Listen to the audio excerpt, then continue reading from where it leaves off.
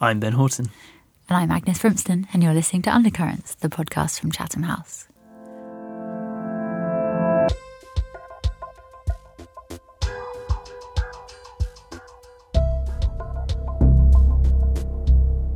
Well, hello, and welcome back to another episode of Undercurrents. My name's Ben Horton. I've got Agnes Frimston down the line. Agnes, how's it going?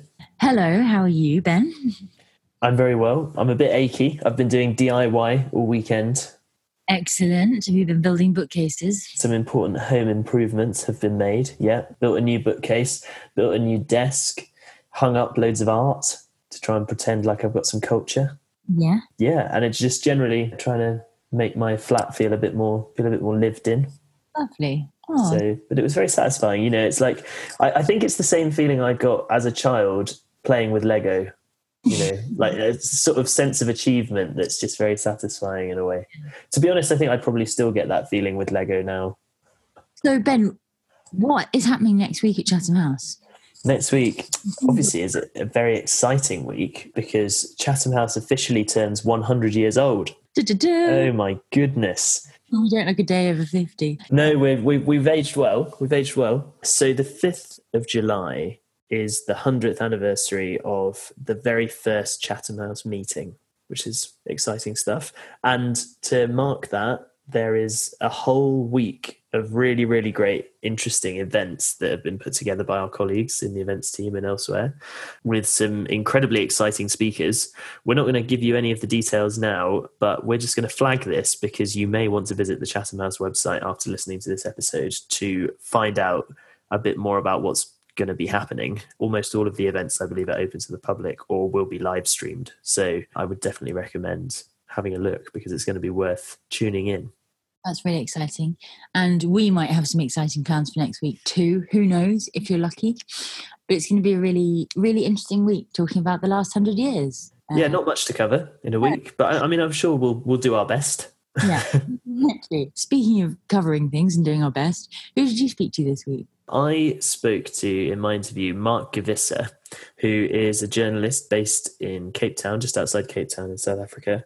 And Mark has a new book out, which is called The Pink Line, Journeys Across the World's Queer Frontiers. And it's a really amazingly comprehensive read. It's so interesting. He basically travelled across the world to many different countries to speak to LGBTQ plus people, some of whom are activists and some of whom are just normal people going about their lives, about what it's like to identify in those ways in countries where maybe it's not as accepted as in others. So we had a really interesting conversation about LGBTQ plus rights, the movements to sort of protect those rights, and generally how people who identify in those ways engage with politics at the moment. And this was a global discussion, so not fixed on one particular area. Very much, yeah. As you'll hear in the interview, we speak about all sorts of different examples. It's fascinating stuff. He's got such a amazingly diverse array of material to draw on in terms of where he went. Really interesting. It's a big topic, isn't it? Sounds really interesting, though. Absolutely. But who did you speak to, Agnes? So I spoke to Dr. Sam Gill, who is an Associate Fellow in the Energy, Environment and Resources Programme here at Chatham House.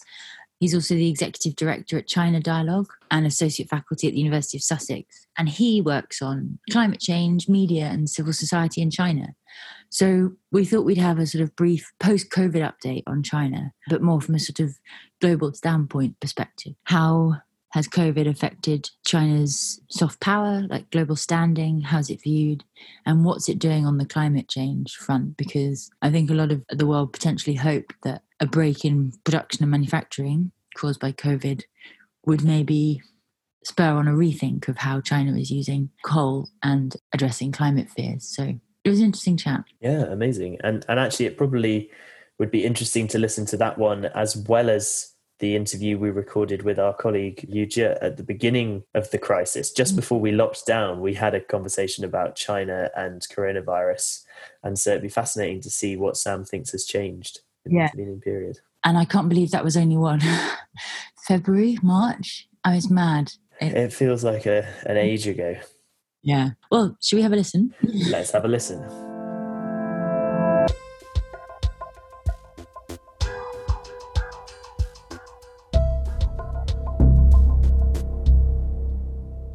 So we're back, and joining me down the line all the way from Cape Town, South Africa, I have Mark Givisse. Mark is a writer and a journalist. His journalism on the new global discussion around sexual orientation and gender identity has appeared in The Guardian, Granta, and the New York Times. And he's also the author of books including the prize-winning A Legacy of Liberation, Thabo Mbeki and the Future of the South African Dream, and Lost and Found in Johannesburg, a memoir. And his new book is titled The Pink Line, Journeys Across the World's Queer Frontiers, and it's published by Profile Books. It's out now. Mark, thank you so much for joining us today. It's very good being with you, Ben. Could you tell us first a bit about how you approached writing The Pink Line? I sort of came at it from two ways, and those two ways are reflected in the way the book actually looks. So the first way that I came at it was that I noticed that about a decade ago, that there was something very big happening in the world, and that there was a sort of global conversation that had not yet happened globally. It had happened, a conversation about sexual orientation and gender identity had been happening in Western Europe and in North America for many years already, since the 70s, but suddenly this conversation was global. And I was seeing the effects of this global conversation in terms of the way some societies, particularly in Africa, and I'm African, were suddenly talking about and reacting to homosexuality or gender diversity in a way they never had before. So there was suddenly this idea that African societies were homophobic. And I wanted to understand how it was that these societies where homosexuality hadn't been discussed at all, or where gender diversity was considered just something in the world, where suddenly these had become political issues, why this had happened. So that way of approaching it was to try and understand the discourse and to try and understand the way this new conversation was a consequence of very much the vectors of globalization, of the digital revolution, and of mass migration specifically, and the way ideas were traveling so quickly around the world and crossing over borders that nations or patriarchs or priests or people wanting to sort of defend, quote unquote, traditional values tried to set up. So that was one way I was approaching it. The other way I was approaching it was as a journalist and as a reporter, was by meeting people who lived on what I came to call a pink line, this new human rights frontier. And I received a wonderful fellowship from Open Society Foundations to travel the world, particularly to places where it seemed like where the frontier was particularly sharply drawn, and meeting people there who seemed to embody what it meant to live on the pink line, on this new frontier. And so the book has these very deep profiles of 10 different people or groups of people from 10 different countries all over the world, interleaved into these more analytical, discursive, political chapters. Could you unpack a bit more for us this idea of the pink line? How exactly did that function? What did you find when you went to visit it? Well, I mean, I guess the first thing to say is that the pink line is everywhere, even in societies where it seems like, if one describes the pink line the way I do as this new human rights frontier around sexual orientation and gender identity, the pink line, you can see how it runs between Europe and Africa. Because in the same year that Britain, 2013, promulgated its same-sex marriage legislation, Nigeria promulgated a same-sex marriage prohibition act in direct response. So at the same time as some parts of the world were finding ways to extend human rights to this newly identified category of people, other parts of the world, in response, in reaction, for reasons we can discuss, were emphatically finding ways of shutting down space by writing laws that weren't there before, such as the Russian Anti-Gay Propaganda Act, for example. So the pink line is definitely a geopolitical line that's drawn between nations. But as anyone who is particularly gender non-conforming or transgender will tell you, the pink line runs through countries as well. So in the United States, you've got marriage equality. And as of a few days ago, you have protection from employment discrimination. But there's still a culture wars raging over whether children can transition and whether trans kids can use the bathrooms congruent to their felt gender. In the United Kingdom, there's a huge debate going on, a country that's apparently very liberated, that is very liberated when it comes to human and individual rights. There's a huge debate going on right now about whether transgender people have the right to self-identify. In other words, whether they can say what their gender is without any medical or otherwise intervention or assessment. And it seems like the Boris Johnson government has decided that they can't, because of a very strong public opinion about this. So the pink line runs through countries as well. I think the pink line runs particularly in countries where there is discrimination. The pink line can run through families. The pink line can run through a household between the queer kid who is looking at their smartphone and experiencing online liberation, and what happens when they look up from their smartphone and have to engage with a family or a community or a church or a country that does not believe they have the right to be who they are. So it's quite a flexible term, which I apply in different ways through the book. Just on that point you raised at the start of that answer about certain countries developing more conservative or constrictive legislation on this question in recent years, as you see it, are they doing that explicitly in response to liberalisation in other countries? Or is it more that they're recognising within their own countries that these movements are gathering momentum and they want to bring them to I think it's a combination of both.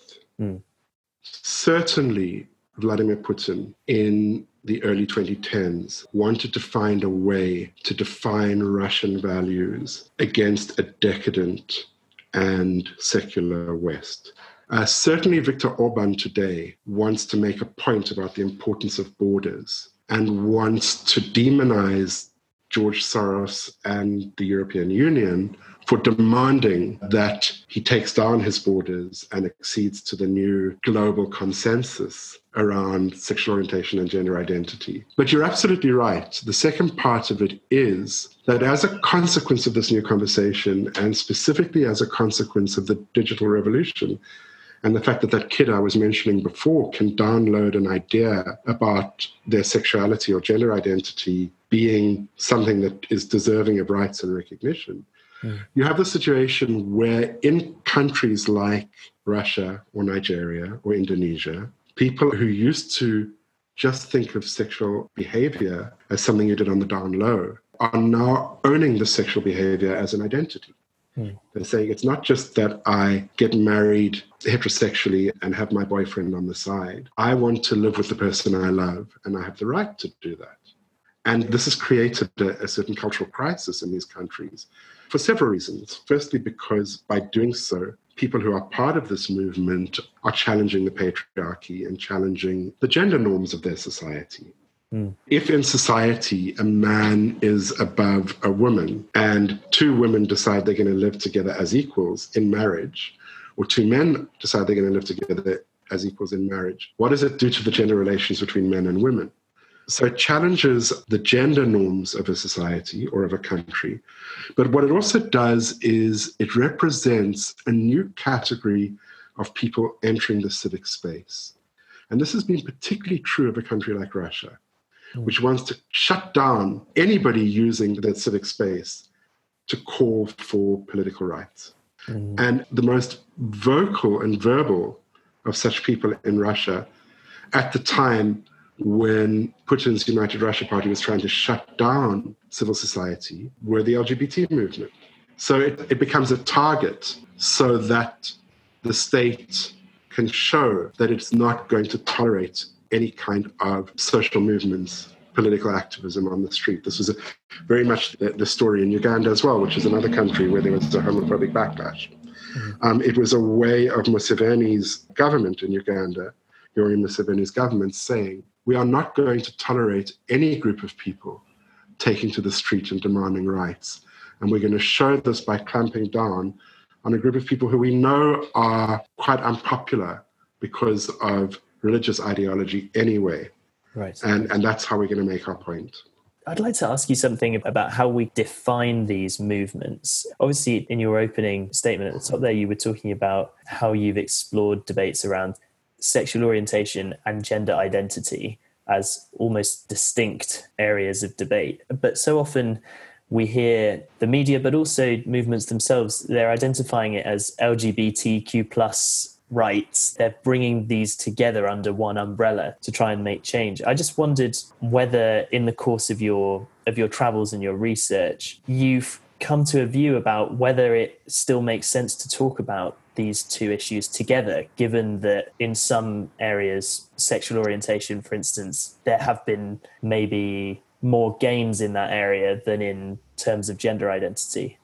There are some wonderfully nifty ways that the transgender movement defines the difference between sex and gender. So there are great comments like, my gender is between my ears. My sex is between my legs. My gender identity is who I go to bed as. My sexual orientation is who I go to bed with. Sex is what I do with my clothes off. Gender expression is what I do with my clothes. So sex and gender are different, and sexual orientation and gender identity are different.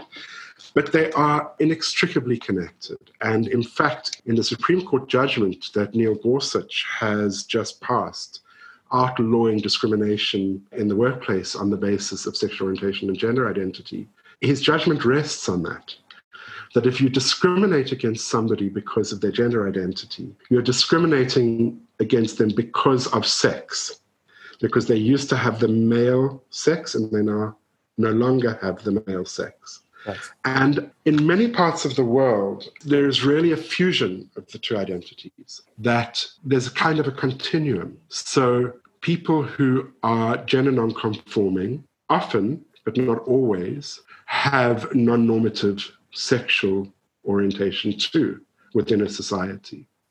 Right. The division into LGBTQ plus, etc., is a phenomenon of Western society where sexual orientation and gender identity have separated out. And it came about because there are specific issues that trans people face, obviously, that gay men, cisgender gay men, do not face.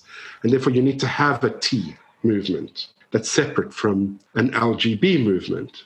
But there are ways that they all come together. And the ways they all come together are not only in the ways I've just discussed, but also in the way that they are all lumped together as other, as non-normative, as perverse, as something against traditional values, as something against heteronormative society that puts them in the same box. And that's in a way that why the LGBT remains in that box.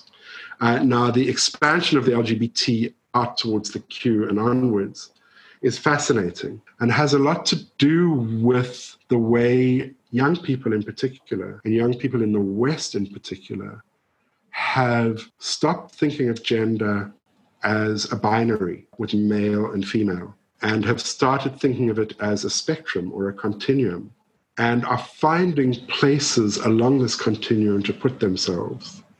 Along this continuum, or sometimes outside of the continuum, outside of the binary, non-binary being a gender category too.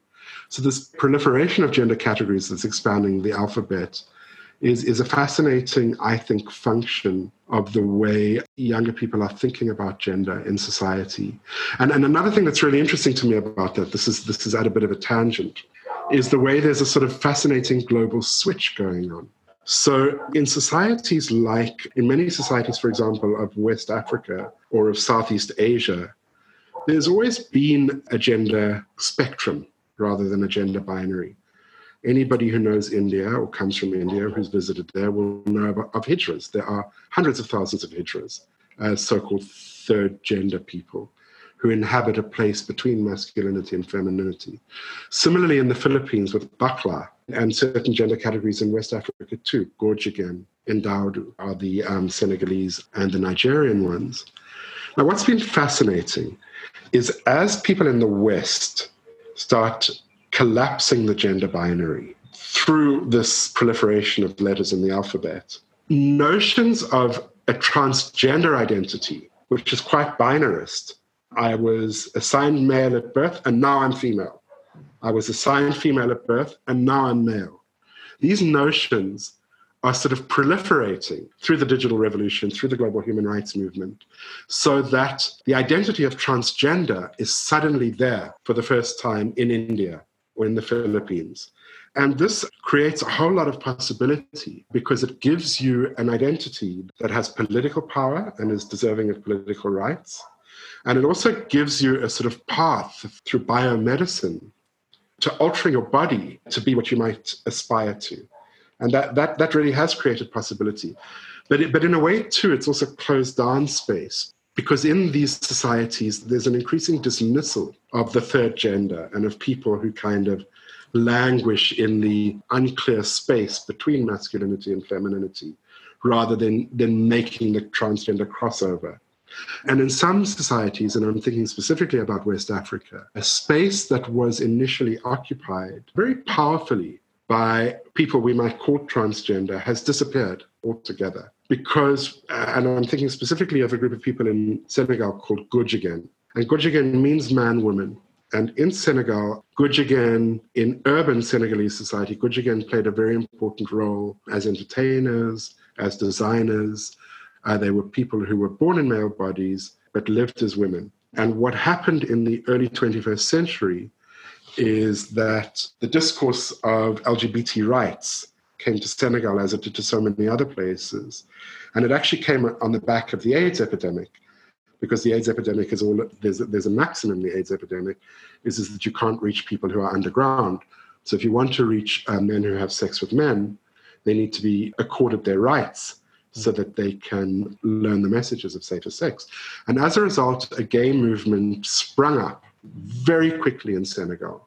And the consequences of this was a sort of religious fundamentalist backlash. And suddenly there was a moral panic in Senegal against this new category of people, gay people. And the most visible expression of this new category of people were the Gudjigen, even though some of them were not what we would call gay. They actually lived with their biological female wives and just dressed as women. Mm. Nonetheless, because they were the most visible manifestation of this new threat, they disappeared. And you will not find Gudjigen in Dakar anymore, except on a couple of nights a year, which are sort of carnivalesque nights, where it's allowed to kind of transgress. So these are some very complex global switches that are happening as a consequence of this new conversation.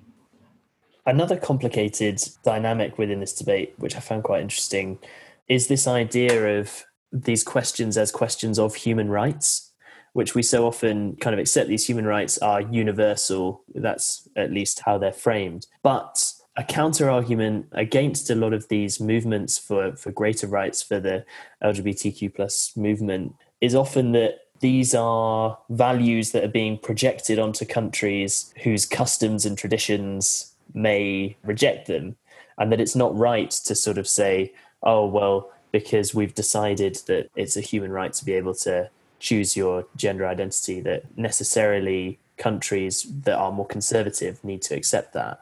I just wondered where you stand on that question, how you respond when that counter-argument is made. One's got to look at where that argument's coming from. And if I can stick with Senegal. So the Senegalese president, Macky Sall, who's actually quite a liberal guy, complained to a Western journalist a few years ago that it was unfair for the West to demand these gay rights, these homosexual rights of African countries, because things take time and it's not within our cultural frame as Africans. And I find that comment made frequently by leaders to be a sort of externalization of something that's internal, and a denial of the agency of Senegalese people themselves who are demanding these rights. It's Senegalese people who are demanding these rights rather than the American government. The American government might be supporting the Senegalese people demanding these rights. So I see it as something, it's a conflict within a society that then gets activated in a certain way when foreign governments get involved, sometimes in a ham-handed and heavy-fisted way, as, for example, when David Cameron said that he was going to make foreign aid conditional on societies granting human rights to LGBT people. that was kind of heavy-fisted and ham-handed and created a backlash against queer people in African countries that really made conditions worse for them rather than better. So I think there's got to be a lot of sensitivity about this. But this notion that these demands for rights are being imposed from the outside, I find to be a bit of a canard. That being said, when a new category of people demand rights that have not been demanded before, it can throw a society and a culture into chaos or into crisis. And as a consequence, there can be backlash. And then the question then arises, is it better to keep quiet and not ask for these rights in the first place? And in an era of globalization, that's really difficult. So somebody else I interviewed in my book, a Ukrainian activist, a woman called Lena Shevchenko, said to me that as part of the Ukrainian revolutionary movement in the early 2010s, as she started bringing LGBT rights onto the Maidan, in fact, in Kiev, she was counseled by other people to keep them off the Maidan, to keep them off the agenda, because it's only going to draw fire, particularly from pro-Russians who were fighting the war in Ukraine by saying, we need to protect the Slavic society from this decadent and decrepit West. And Olena's answer to those people, and I think it is a really powerful one, where she said, look, I mean, maybe you're right. Maybe it is too soon to be asking for these rights. But it's out of our hands, because Ukrainian LGBTs go online. They see about this freedom having elsewhere. They turn on their television sets. They see that same-sex marriage is happening elsewhere. They travel to other parts of the world and experience that freedom. It's a really hard thing to control in the era of globalization. And I guess what I'm saying is that in the era of globalization, which I know is being challenged in very interesting ways right now, but in the era of globalization, there is an argument that certain values become universal because everybody has access to them. That's not to say that they're right or wrong, but this notion that you can draw a fence around Hungary and keep one set of cultural values inside Hungary while keeping a whole other set outside is a fantasy. It's magical thinking. Albeit that is magical thinking, there are still these political movements that are trying to use this backlash, as you've described, and to try and put up barriers and borders where perhaps they can't exist anymore. I was just wondering, picking up on what you mentioned earlier about the intervention of David Cameron in this debate and how it was somewhat awkward or heavy-handed. What do you think can be done on a state level, at the government level? How meaningfully and usefully and appropriately can states who do support these rights, how can they intervene elsewhere in support of those without causing more trouble than if they just kept quiet? There's several ways. The one way is to, and perhaps the most immediate way, is to create safe space. And actually, this is something that the Obama administration, when Hillary Clinton was the Secretary of State, did very well. And even into the Trump administration, it's maintained. So if you are an activist, an LGBT activist in trouble, in Kampala or in Islamabad, there's safe space for you in a European or North American embassy. And that's a matter of life and death. So that's at the first stage of intervention, of frontline intervention. Beyond that, it's really important, firstly, to listen to the activists on the ground in the country that you're trying to change or that you want to change. And that can be, that's easier said than done because, in Russia, there is one activist who is absolutely determined to have a pride demonstration and get beaten up and arrested every single year. And there are other activists who think that that's really not the way to go. And there are more effective ways of building power and making space in Russia. So different activists are going to tell you different things. Easier said than done to listen to the people on the ground. But also really critical and so powerful has been finding effective allies across the world so that the movement doesn't seem to be a sort of West versus the rest movement. And in fact, it isn't. if you look at how extraordinarily quickly much of Latin America has advanced on these issues, if you look at the way in Southern Africa, not just South Africa, but Mozambique and Angola and Botswana are making huge strides in these areas. If you look at the fact that despite the way that Pakistan is so repressive when it comes to sexual orientation, it's one of the 10 countries in the world where trans people can self-determine their genders without medical certification. You get a much more patchy map. And the states that have been successful in promoting or protecting the rights of LGBT people have done so across the old West versus the rest boundaries. And in a way that's not just lip service. You know, there was an early vote at the United Nations where led by France on this matter, where extraordinarily Gabon was fiercely behind France. And anybody could see that for what it was. It was sort of old colonial systems of patronage playing themselves out. And that's not what it's about. It's really about listening to people from other parts of the world and states from other parts of the world that are making progress and trying to understand how they're doing it. So Botswana has had very successful litigation against discrimination on the basis of sexual orientation and gender identity and around decriminalization. Kenya has had less successful litigation. Kenya and Botswana are two very different places.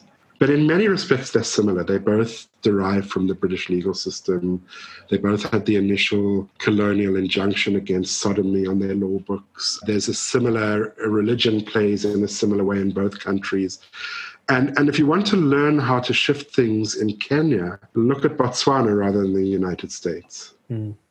It's something that my co-host asked me to ask, which is that she has been, obviously you follow these debates, and her take as a woman is that so often, as she sees it, the experiences of lesbians are not differentiated or given the same treatment maybe in the media as the experiences of gay men. And I just wondered whether in the course of writing this book you paid attention to that difference, or whether there was anything in particular that you learned about that difference. Yeah, you know, we spoke earlier about why there's this alphabet LGBT rather than just one word. And it really is to say that there are certain things that all the people in this fractious basket have in common, but there are very distinct issues that different letters in this alphabet soup experience. And what I sort of knew to be true intellectually and from my own kind of social world was really made manifest to me when I traveled researching this book, right. Which is that women who are queer, whether they call themselves lesbian or not, really are subject to a whole different set of pressures and power plays than men because of their gender. And that's obvious. That's been it. Well, maybe it's not obvious. I mean, it's an obvious tenet of feminism and lesbian feminism. But when you see it act out, when you see how difficult it is in a place like Egypt or Mexico, which are two countries where I specifically tell the stories of lesbians, when you see how difficult it is for the women there to live lives without men, in a way that it's not really that difficult for men to live lives without women. There's certain spaces that men own that don't need women in them at all in a country like Egypt. Even if in a country like Egypt you are forced to marry because of your family, you can disappear. Or Saudi Arabia is actually a much better example. Saudi Arabia is not a country that I visited or wrote about. But I know from my research that there's a really powerful, we might call it gay, they might call it something else, homosexual culture where men hang out, leaving their women at home. And sure, their spaces, their women's only spaces that particularly in the Arab world, lesbians can take advantage of. But those are not powerful spaces. That's one small way that I saw made manifest what I know to be true. I'll tell you another way quickly. I watched, in India, I write about a group of people called Kotis in Tamil Nadu, in the south of India, and they are third gender people. And I'm really interested in them because of the way they've claimed space in their village through a temple where they facilitate worship of a female deity. And they're required to dress as women for this worship to happen. And in this way, they've claimed space. And I went to observe an extraordinary festival in this village. And the festival is called Mayan Kolai, which means graveyard. And in this festival, the kotis actually become embodiments of the goddesses. And they're terrifying, and they're beautiful, and they're amazing. And everybody is terrified of them and desires them. And it's quite an extraordinary thing to watch these usually marginalized outsiders take on this role of power. But nonetheless, there was this meltdown by one of them, who I write about, Mohana, because despite this power that she had as Kali, she was subject to some really horrible sexual harassment by some of the young men in the village. And she said, they don't even respect me even when I'm Kali. They harass me and they discriminate against me. They were abusive towards her. And as we were having this conversation, sitting with Mohana was Mohana's cisgender friend, a woman called Soraya. And I said to Soraya, what would it have been like if you had been playing Kali rather than this transgender woman? If you, a cisgender woman, had been playing Kali rather than this transgender or third gender woman. And Soraya said, forget it, I would have been raped, because there was a lot of drunkenness and wildness in the village that night. And it just brought home to me that it's not to say that transgender women are any way safer than cisgender women. There's so many ways that they're not. But that in this particular village, in this particular time, even though this transgender Kali was discriminated against, the perception was that a cisgender woman putting herself into the public eye in that way would be at even more risk. And that was a really important lesson for me. Mark, we've got just one more question that I wanted to ask. Obviously, in this conversation, rightly, I think we've focused a lot on the challenges that these movements are facing and the backlash in many countries that we've seen in recent years. But I just wondered whether we could leave on a positive note. In this remarkable journey that you've been on, you've met so many fascinating people living fascinating lives. I just wondered whether you had an example of where the positive stories can be found in this conversation. There was a very famous campaign that came out of the United States early in the decade called It Gets Better. And there's a tendency to insist that in the famous phrase, the arc of history bends towards justice, even if it bends quite slowly. And that is true. But in the specific places I went to, which were often on the frontiers, so in difficult places, it wasn't always manifest that things were getting better, moving the people I was meeting and the cultures I was visiting towards some sort of ideal of same-sex marriage or a pride march, because that might not have been even what the people in those countries want. In some cases, what they really want is just the freedom to be safe. And I started using a different measure.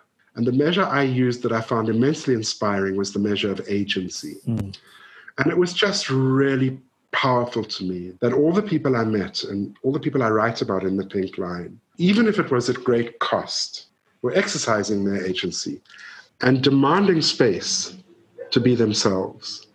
And in so doing, shifting the culture too, sometimes in uncomfortable and even violent ways, but shifting the culture in a way that, besides being inevitable, really does seem to me to make for more space for those who are coming next. And that to me is immensely inspiring. Absolutely. And what a great place to finish. Mark Givissa, thanks so much for joining us today. Thank you, Ben.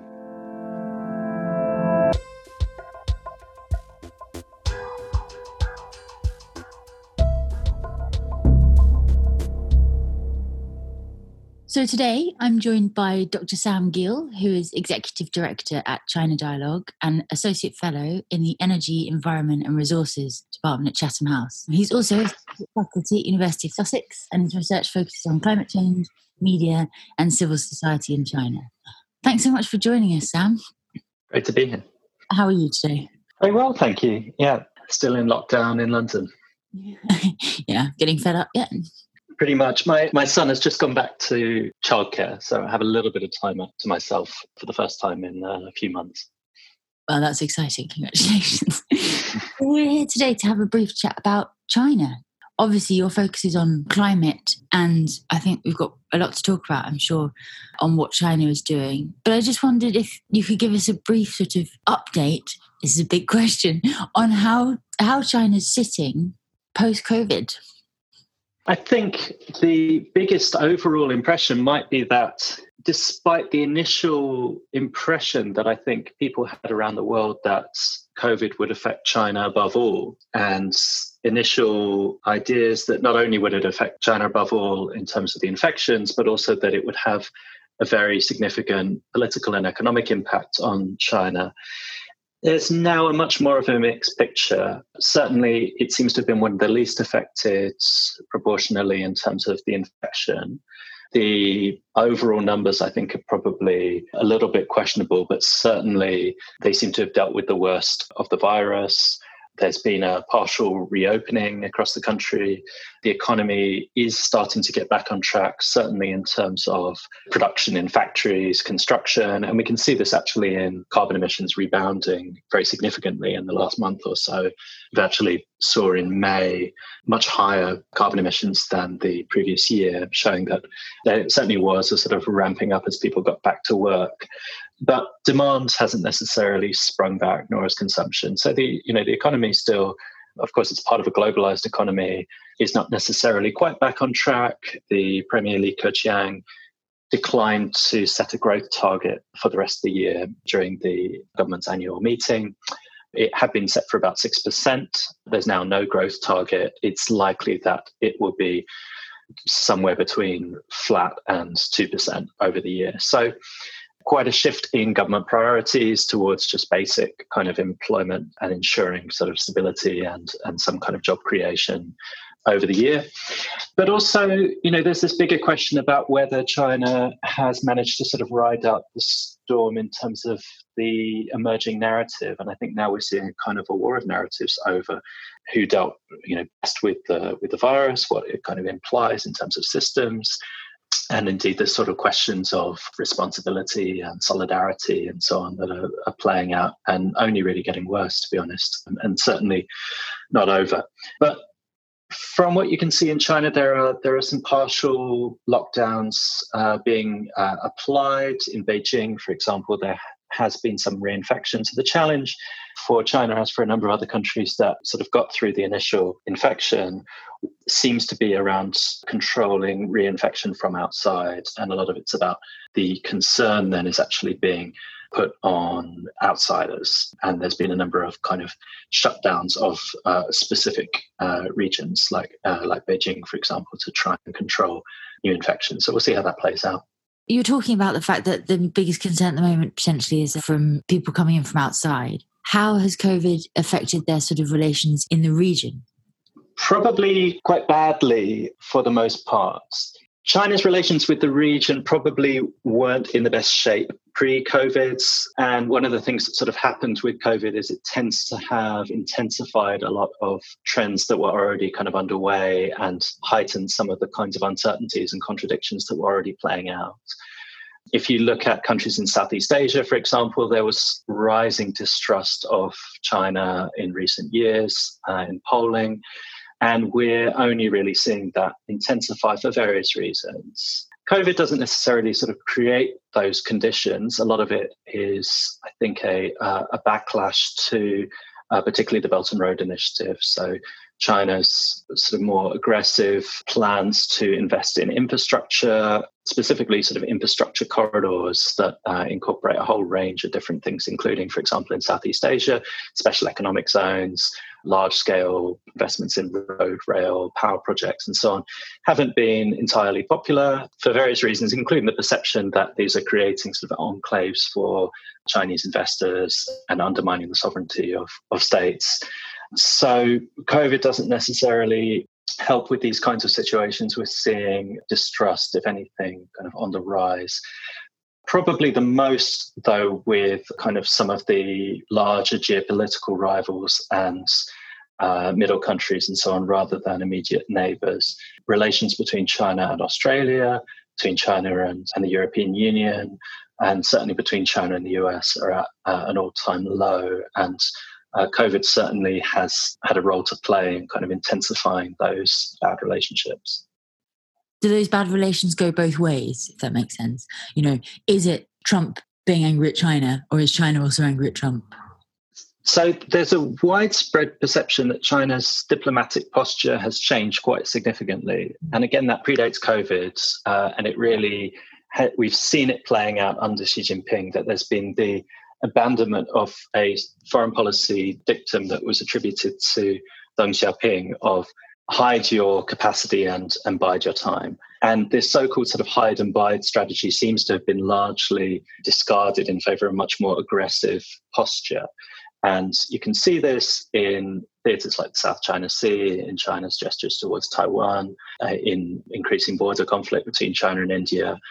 And a new kind of phrase in the lexicon has really only come up recently, post-COVID, this notion of the so-called wolf warrior diplomacy. And this refers to a series of Chinese action films that have this sort of notably Chinese exceptionalist kind of view of the world. And it's being attributed particularly to the habits of Chinese diplomats who have been taking to Twitter to essentially challenge Trumpism at its own game in terms of spreading rather untrue narratives about the outbreak of the virus, or other ways trying to rile popular opinion, mainly for a domestic audience, in order to strengthen China's own sort of nationalistic sense of itself. So that certainly has been on the rise, but I think it would be overstating things to say that that is necessarily representative of Chinese opinion more broadly, or indeed necessarily representative of Chinese Communist Party as a whole, which isn't entirely monolithic in terms of its approach towards the outside world. And there's certainly a lot of internal difference, I think, about how China wants to approach its foreign policy. But yeah, certainly under COVID, there's been sort of rising distrust on both sides. I think particularly around China and the US, there's probably genuinely rising negative popular opinion towards the United States as a result of the kind of war of words around COVID. And indeed, it is fairly evident that the United States government and the Trump administration has attempted to use China to deflect blame from its own failures in governing the pandemic. And, it's unsurprising that would be a very unpopular move in China. When we're talking about China's global soft power post-COVID, is climate change an opportunity for them to win back some goodwill slightly? I think climate change is one of the few opportunities that China can find to build genuine goodwill and soft power in a context reputation has been quite bruised by the pandemic, and particularly the deterioration of relations between the US and China and the kind of fracturing of the world order. In part because China has genuine public goods that it can advance on the world stage, including its leading position in the technologies of the future that will be needed for a carbon-constrained world. China's the largest investor in the world in renewable energy.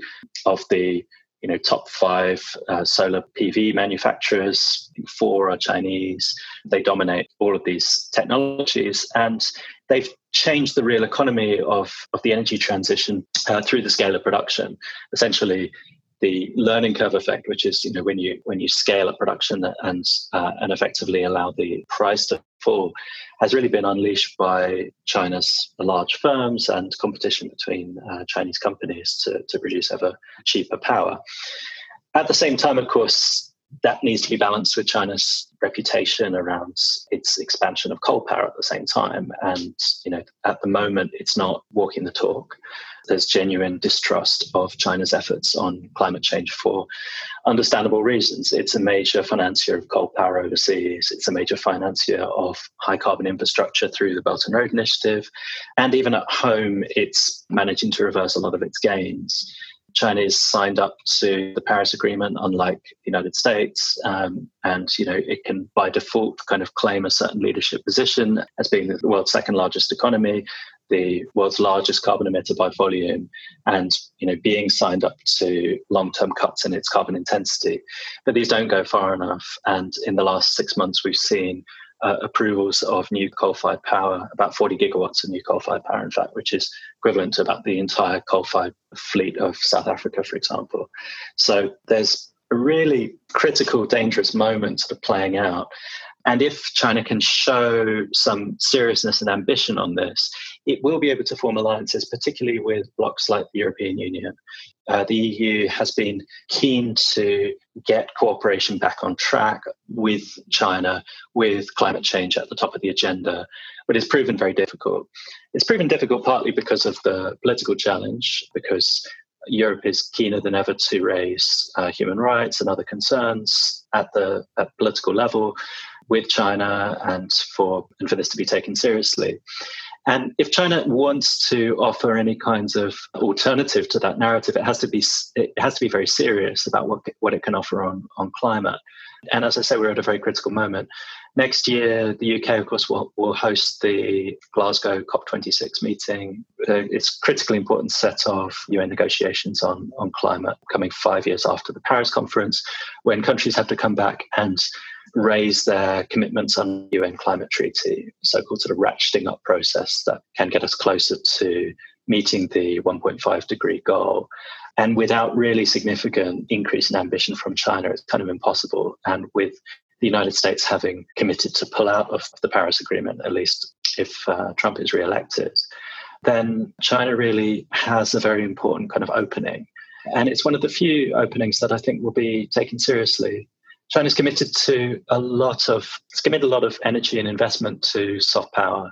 In 2018, Xi Jinping announced a whole reordering of the propaganda apparatus to try to create a system that could tell China's story more positively on the world stage. It created a joined-up system of overseas English language media called Voice of China that could link together a lot of its publications and other kinds of propaganda efforts.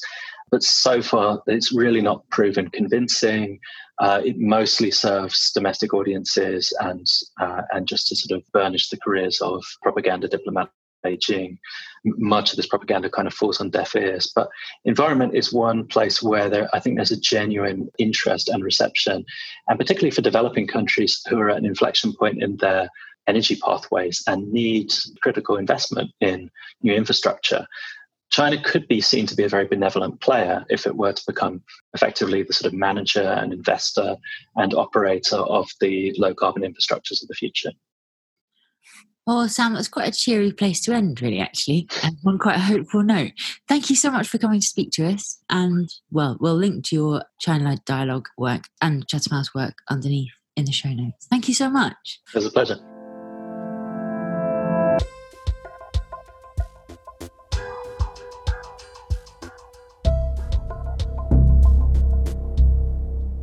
Amazing stuff. And that's it for this episode of Undercurrents. We will be back next week, as we mentioned, hopefully with some exciting Chatham House Centenary related content. So if you want to find out anything else about the events that are happening next week, or to look at any of the other historical content we've been working on relating to the Chatham House Centenary, just Google Chatham House Centenary and you will find all of it available online there. Thanks so much for listening. If you've enjoyed what you've heard, as ever, please rate and subscribe to our feed. Please get in touch if you have any questions, any feedback. You want to send us some cake. We always want to hear from you via Twitter at Chatham House or through the Chatham House website. But I suppose in the meantime, I'm Ben Horton.